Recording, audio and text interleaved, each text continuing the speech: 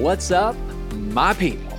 Welcome to Fellowship Bible Church's Sermon Spotlight, where we're coming at you each and every week with a fresh weekend to debrief and effort to send biblical truth. What better way to do that than by the power of conversation? I'm one of your hosts, Caleb Pearson. Joining me in the host spotlight for the first time ever on planet Earth, Emma Culler. Emma, how are you? I'm doing good. Good. How are you? This is your first time on this podcast, but not in this booth. Correct. So we'll probably explain that a little bit later. Here, let me move that closer to your mouth there. Your title is Associate Director of Student Ministries. Yes. So you work with me. Mm-hmm. I'll spare the question of how you really think about your job since you can't be honest in front of me, but it's perfect in every way and you have an awesome boss. Yeah, blah, blah, blah. He's back with us. The man, the myth, some call him. I call him Mark Harry. Mark, how are you doing? I'm doing very well. Good. Yep. Yeah, you're back in the pulpit, my man. I am.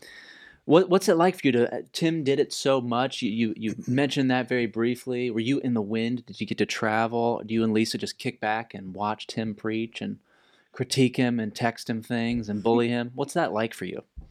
Yeah, we live a very boring life. We stayed home. We watched him. Yeah. No, it's almost like the content matters to you whether or not you're preaching. Yeah, right.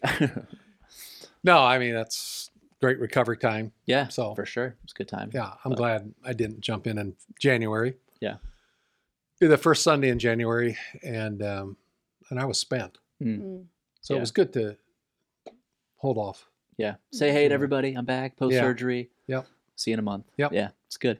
Well, guys, let's jump into a Sunday in review. We're starting this new series in Daniel, so we got kind of, this introductory stuff. Marcus deciding to focus on the glory of God. Emma, I'll come your way first with this past weekend in mind. What stood out to you? Anything that was impactful for you this past weekend? And then, Mark, I'll come your way too. Yeah. So it was super exciting to start Daniel. This weekend, I was expecting we're going to get the history, the info, and then you're like, no, we're going to talk about the glory of God. And it was a surprise, but it was so good. And I just especially loved how you brought Isaiah 6 into the conversation, because that is if I have to pick a quintessential sermon, I remember when you preached on Isaiah 6, that's what I remember. In the year King Uzziah died, I saw the Lord. And just having that and being reminded of the glory that we see in that passage as we went through scripture was just super impactful for me this weekend. Good. Yeah, so what is it, Mark, about when you're starting a sermon series? This is classic FBC fashion, right? We start it, and then we kind of don't start it, and we do the intro. We lay the framework so that as we go through it, there's something that we already hung our hats on. We're going to see him at work. The worship team gets this Ancient of Days kind of message across. Why spend a week on the glory of God? To unpack Daniel. Well, for one thing, the book of Daniel itself is so God-focused, and it's just such on the glory of God. I mean, even though the word is not necessarily used, actually the word is used a lot on the glory of man. Nebuchadnezzar's glory. Sure. And it's used that in those contexts, right? But that's the overarching theme of any book in the Bible. The old Westminster Catechism says the chief end of man is to glorify God and enjoy him forever. And it's what we've been created for. And Daniel just had such a picture of the glory of God in such dark times, and it impacted his life. And then he reveals it to us in these visions, and there's this sense of grandeur and the awesomeness of God. I saw the Lord, like Isaiah said, and Daniel saw him, the Ancient of Days, and one like the Son of Man that comes up. And just in my study of the book of Daniel, it was just a key theme that kept running over it. I thought, well, I'm going to give an introduction to an introduction. Yeah. And that just seemed to really fit. And it was important enough for me to spend a sermon doing that. Next week, we'll do more of the introduction, and which is tough because there's a lot of, there's so much. It's like you almost got to start with Genesis 1:1. In the beginning, Right. to come up to Daniel to understand its broad context. Mm-hmm. The day you didn't necessarily have to do that because people were so more in tune with biblical knowledge and biblical history. It's not the case as much today. And it's almost like you need a few weeks to set a context. Right. I mean, I'll give it one. Next week we'll hit a historical context and then move forward. But the theme of the glory of God is just always a big theme. And I thought it would fit with the beginning of Daniel. Yeah, it's a good book. It's a hard book. Different elements of Daniel speak to tremendously different things, and you have to unpack it together. And I think there's a practical benefit of going through Daniel at this point, too. I don't know if you would even agree with this, Emma, but there seems to be a fascination with eschatology of late, or prophecy and intrigue. I've heard from a lot of FBCers that they're, we finish Acts, what's next, and why might the Lord be kind of pinging our hearts to say, go through something like that. Daniel's going to speak towards some of that stuff. And so I think it'll scratch that itch a little bit of like, okay, there's some text that speaks to that, that we can try to handle together and understand together. But it's all ultimately about the glory of God. Right. And not finally like, oh, sweet, I mastered, Daniel 8 and 9 or whatever. But it's, I think it'll be cool to go through. Yeah. I think prophecy is always intrigued. I can remember as a kid, my dad loved biblical prophecy. He studied Daniel and Revelation. He really enjoyed the intricacies of biblical prophecy. But as the years go on, if that was true 50 years ago, 60 years ago, it's more true today because we're 50, 60 years closer to the Lord's return and the world. I read I was going through some old books, and I found this book I have. It was actually an uncle of mine who went to Bible college, but years ago. But it was published in 1936, and it's it's a book about kind of an overview of the Old Testament, of every book of the Bible. And so I went to Daniel to see what he wrote about Daniel. And this guy actually, come to think, he died in 1936. So this book was published something in the early 1930s. So 1800 guy was born. He died in 1936. I'm reading his book on Daniel. And he had it pretty well down. And he said, you know what? But there was a paragraph in there that says, in order for these things to happen, Israel would have to be a nation. And they'd have to be in control of Jerusalem. And of course, that hasn't happened.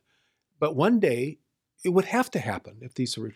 Well, 12 years later. 12 years later, they become a nation. That man never lived to see it. Right.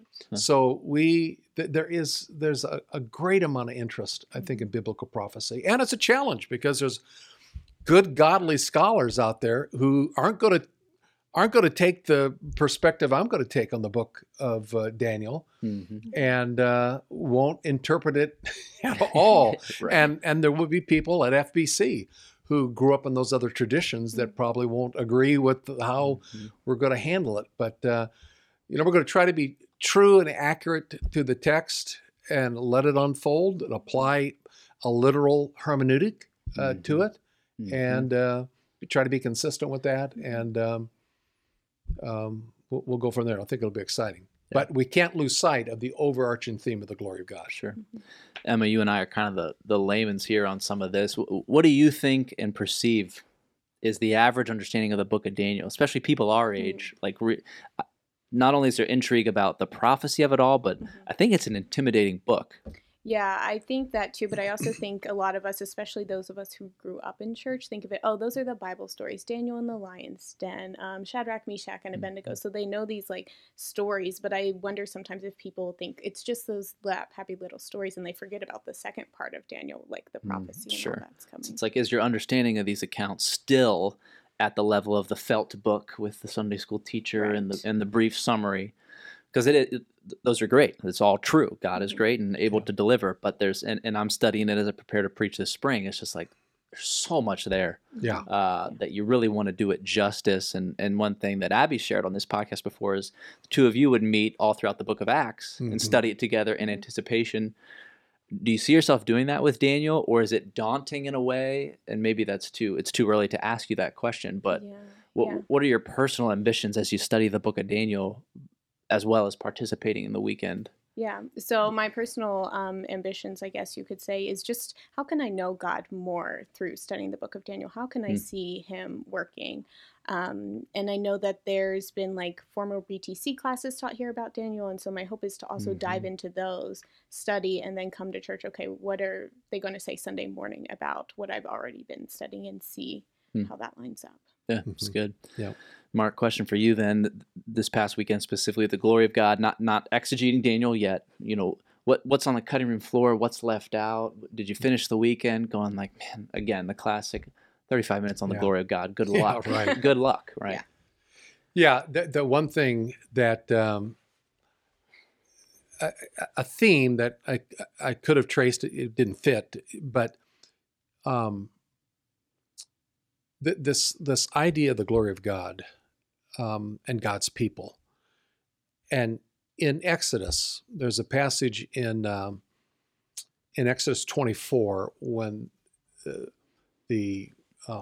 on the mountain and Moses gets the law, and I think it's Exodus 24 verse 15 says, Moses went up to the mountain, the clouds covered the mountain, the glory of the Lord rested on Mount Sinai, and down below the people, verse 17 says, the eyes of the sons of Israel, they saw the appearance of the glory of the Lord, and it was like a consuming fire on the mountaintop.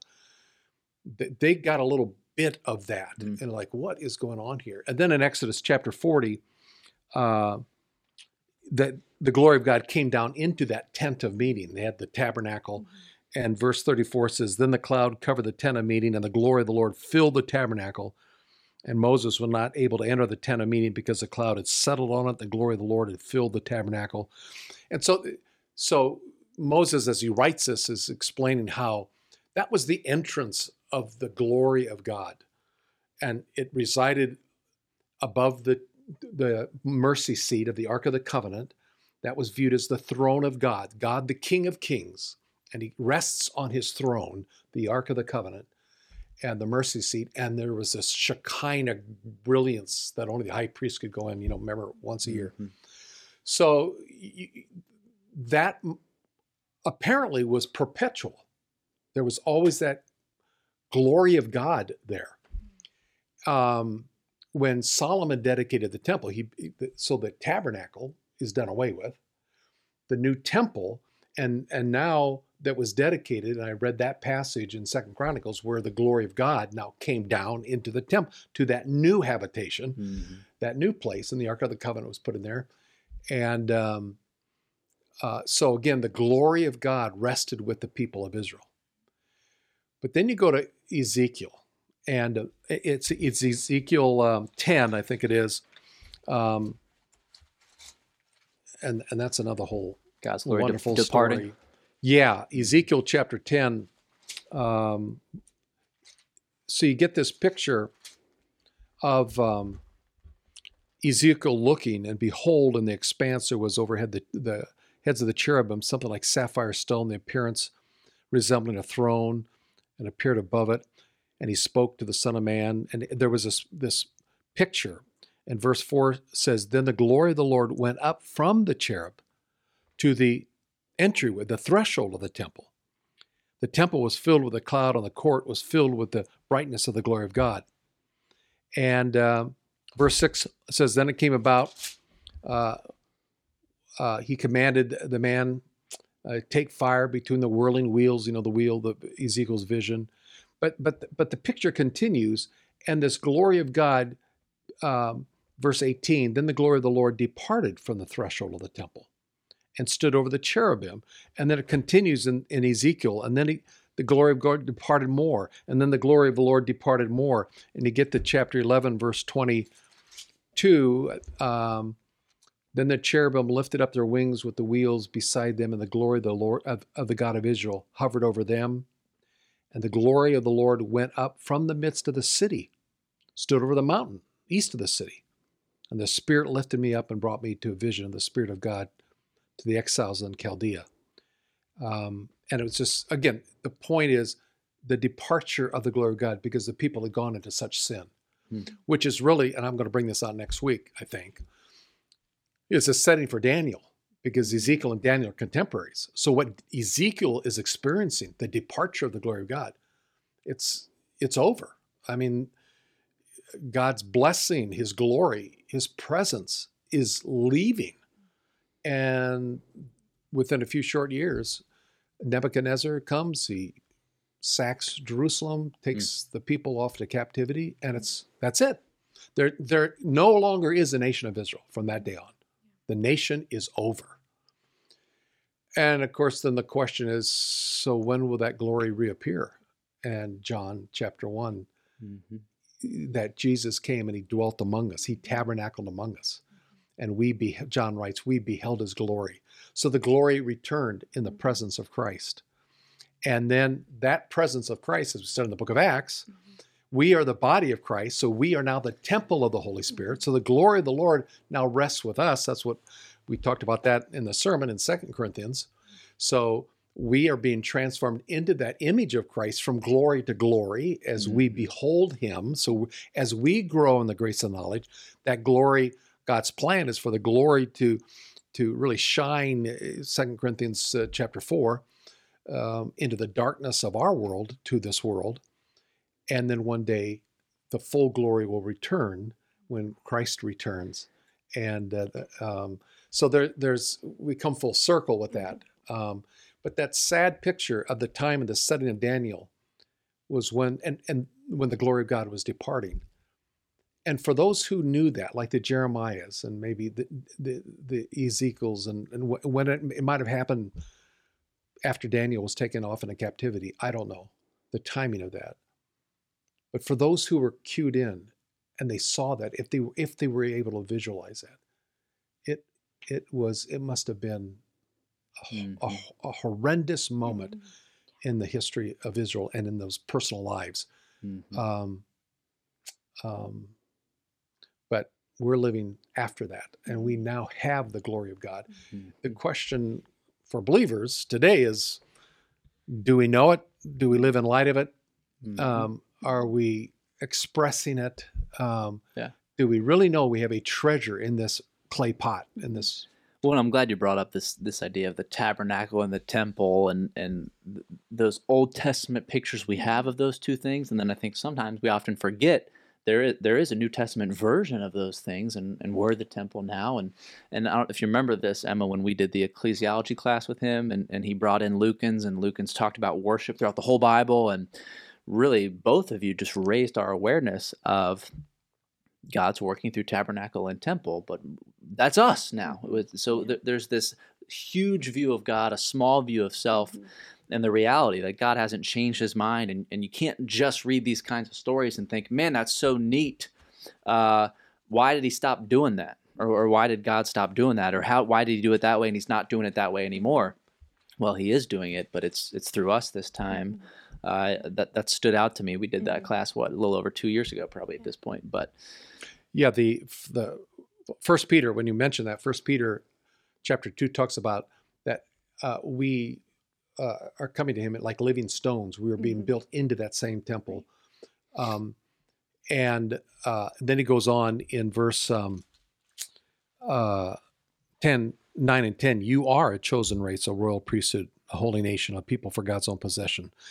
Why? So that you will proclaim the excellencies of him who has called you out of darkness into his marvelous light. You once were not a people, now you are the people of God. We are to proclaim the glory, the excellencies of him. And we're being built into this glorious temple as a corporate body of Christ, and to radiate and reflect that glory. So it's what we've been created for. It's why God created. That was another thing I could have gone into, is Acts 19. All of creation is declaring the glory of God. Day and night it pours forth speech. So it's everything God created was meant to reflect that glory. Romans chapter 1, the wrath of God is revealed against all ungodliness and unrighteousness of men who suppress the truth. What truth? Of the glory of God. And even though it says they knew the invisible characteristics, the attributes, his divine nature, they didn't acknowledge it. They didn't worship him as such. They suppressed that glory. And again, we're on this earth to express it, not Mhm. suppress it. Mhm. But sadly, sometimes It's a in our tall order, life, I guess. we Yeah. suppress it by how we act. Emma, what do you think the value is of a congregation coming together with a mentality like that Peter passage? We are rocks coming together Mhm. to be that tabernacle. I think that's probably lost on a lot of us. It's probably Mhm. very easy to attend a church or to sit through a sermon series, or when we get to Daniel 7 or whatever it's going to be, of like, that's way too annoying, complicated, hard, discouraging, whatever. I'm just here Right. for the worship. I'm here to get in, get out. Mhm. Versus that mentality of Right. I am a rock of a much Mhm. bigger structure. I mean, Right. thoughts on that? I mean, it takes out that self-focus. It's all about Mhm. us as community and how God is building us together, and it takes us out of this idea of we are our own little island doing what we can in our own little influence. But no, He's called us together, and He's building us together. So it has that real community focus. Yeah, it's good. So again, you're coming across Ezekiel, Chronicles, and then you have one sermon. So you decide to not do it. You're going to unpack it again. Now introduce Daniel and then lay the foundation of. Yeah, and I did that a little bit at the end because I wanted to show how Daniel's focus is on the glory of God, even though he doesn't use a word. Mm-hmm. So in studying through Daniel, and it's ongoing study, there's a symmetry and there's an order to those 12 chapters. And I mentioned chapter 1 is really more like a prologue. It sets the setting in the third year of Jehoiakim, I think it was, and Daniel, it sets that setting of who Daniel is and what happened in the historical context. And then you go chapters 2, 3, 4, 5, and 6 are the historical accounts. The image in the fiery furnace and the story of the lion's den, and you got these historical accounts for the most part, the stories. The interesting thing, and I'm going to have to develop this more and study it more. Chapter 1 is written in Hebrew. And starting in chapter 2, actually, I think it's verse 4. Aramaic. It's Aramaic. That was the lingua franca of the day. It was Aramaic, because Alexander the Great, the Greek world hadn't come yet. So Greek would later replace Aramaic, but Aramaic would have been the language. And so now you have these stories and these historical accounts, and it's in Aramaic, and it's like it's geared toward the nations. You've got the story of Nebuchadnezzar, who was the most powerful man on earth, and he humbles himself, or God humbles him, and acknowledges the greatness of God. All that is written in Aramaic. It's like for the people to read. It's also in the third person. So it was, and Daniel did this, and Daniel did that, and Daniel did this. So that Aramaic goes through chapter 7, Mm-hmm. and then Hebrew picks up again the language in chapter 8, 9, 10, 11, 12, the last 5 chapters is Hebrew again. And yet, interestingly, chapter 7 picks up with the first person pronoun again. So it's third person, this happened, Daniel did this, and then in chapter 7, verse 1, it First person Aramaic is what you're saying. yeah, in the first year of Belshazzar, then verse 2 says, Daniel said, I was looking in my vision by night, and so on and so forth. And it's first person. Then I did this, I looked here, I looked there. And it continues in chapter 8 and through the rest. Even now in chapter 8, the Hebrew picks up. So you've got this overlapping. You've got the third person that overlaps into 6, but it picks up in 7. But you have the Hebrew or the Aramaic that overlaps 7, and the Hebrew isn't picked up till 8. So there are some markers that indicate chapter 7 is focal point to this whole unfolding. Yeah. Chapter 1 is the kind of setting, but you got 5 chapters with that historical stories. And then 8 through 12 is the focus on actually Israel. So it's no longer that Gentile focus. It's really focusing on Israel. 5 chapters for the nations, 5 chapters for Israel. The center chapter is chapter 7. And when you look at the 28 verses, though there weren't verses when Daniel wrote this, verses were put in later, but there are 28 verses, and right smack dab in the middle of chapter 7 is 13 and 14, which has the picture of the Ancient of Days. And I think that is what the earthly writer and certainly the divine writer was wanting us to focus on. And again, it comes down to the glory of God. Here was the Ancient of Days. Here was one like a son of man that comes up to him and he receives the kingdom, the dominion, and it's forever. And it's like, you can put us in fiery furnaces and you can throw us in lion's den, but you can't touch us apart from God's divine hand. And he can deliver us if he wants to. And so it just, no matter what happens, and great powers like Nebuchadnezzar can rise and fall, and great nations can come and go. But the bottom line for Daniel is, the book of Daniel is, there is an Ancient of Days, and he's sitting on the throne, and his son is going to reign supreme. And that's so everything, the way the book is even constructed, the grammar, everything points to that center message. And so, yeah, you want to hopefully gain a lot on the character of God and who God is. I think we'll do that a lot in the book of Daniel. Yeah. I have a question about what you were just talking about, the Ancient of Days. So that's a term that I'm familiar with, and I think a lot of people here at FBC are. We sing this song. We sang it. But why call God the Ancient of Days? Like, why specifically when Daniel is talking, why does he reference God in that way? Well, you'll have to wait till we get there. There is a reference in Isaiah 57. If I can find it, verse 15.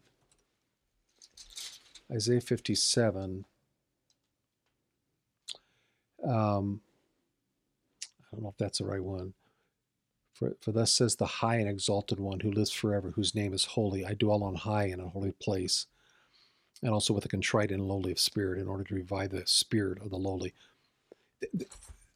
I'm not sure, but it has to do with his supremacy. Okay. I think it also has to do with his that he is the righteous, holy, and sovereign judge of all. So there's some connotations there that we're going to flesh out more, but it's unique. Yeah. The Ancient of Days. Now, the Son of Man is not unique. Right. Because we find in the gospel accounts, that was really the favorite title that Jesus, and you couldn't miss that. And it wasn't lost on the religious leaders. Right. When Jesus talked and referred to himself as the Son of Man, it was like blasphemy, because they knew that there was this reference to Daniel. Ancient of Days. Yeah, that'll be fun to kind of probe that a little bit more, and what the exact wording is, and how we translated Ancient of Days. No beginning, no end. He is the righteous, sovereign judge of all. Isaiah, he is the high and exalted one who lives forever, and his name is holy. So there's all of those glory connotations wrapped up in that Ancient of Days.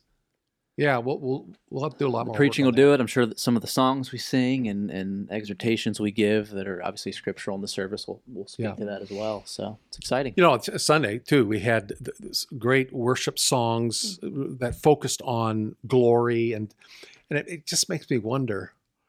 I almost feel like we had the Lord's table, which was great, and then it would almost been nice to have the Lord's table, the sermon that talked about these things, and then we respond because then that would have made, glory.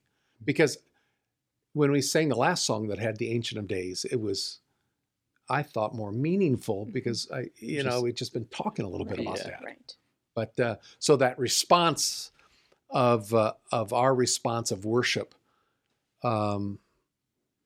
We can do it when we leave, but it almost as if you're pondering these awesome pictures of God, and it's like the old Quakers. You just want to sit in silence for a while before you quietly leave. You know, almost, or you know.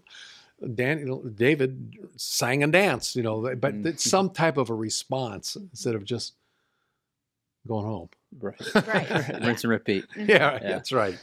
Very good. Well, good stuff, Mark. Thank you for being here, bud. Yeah, appreciate it. Emma, great job. I don't know how you feel about it, but you did wonderful.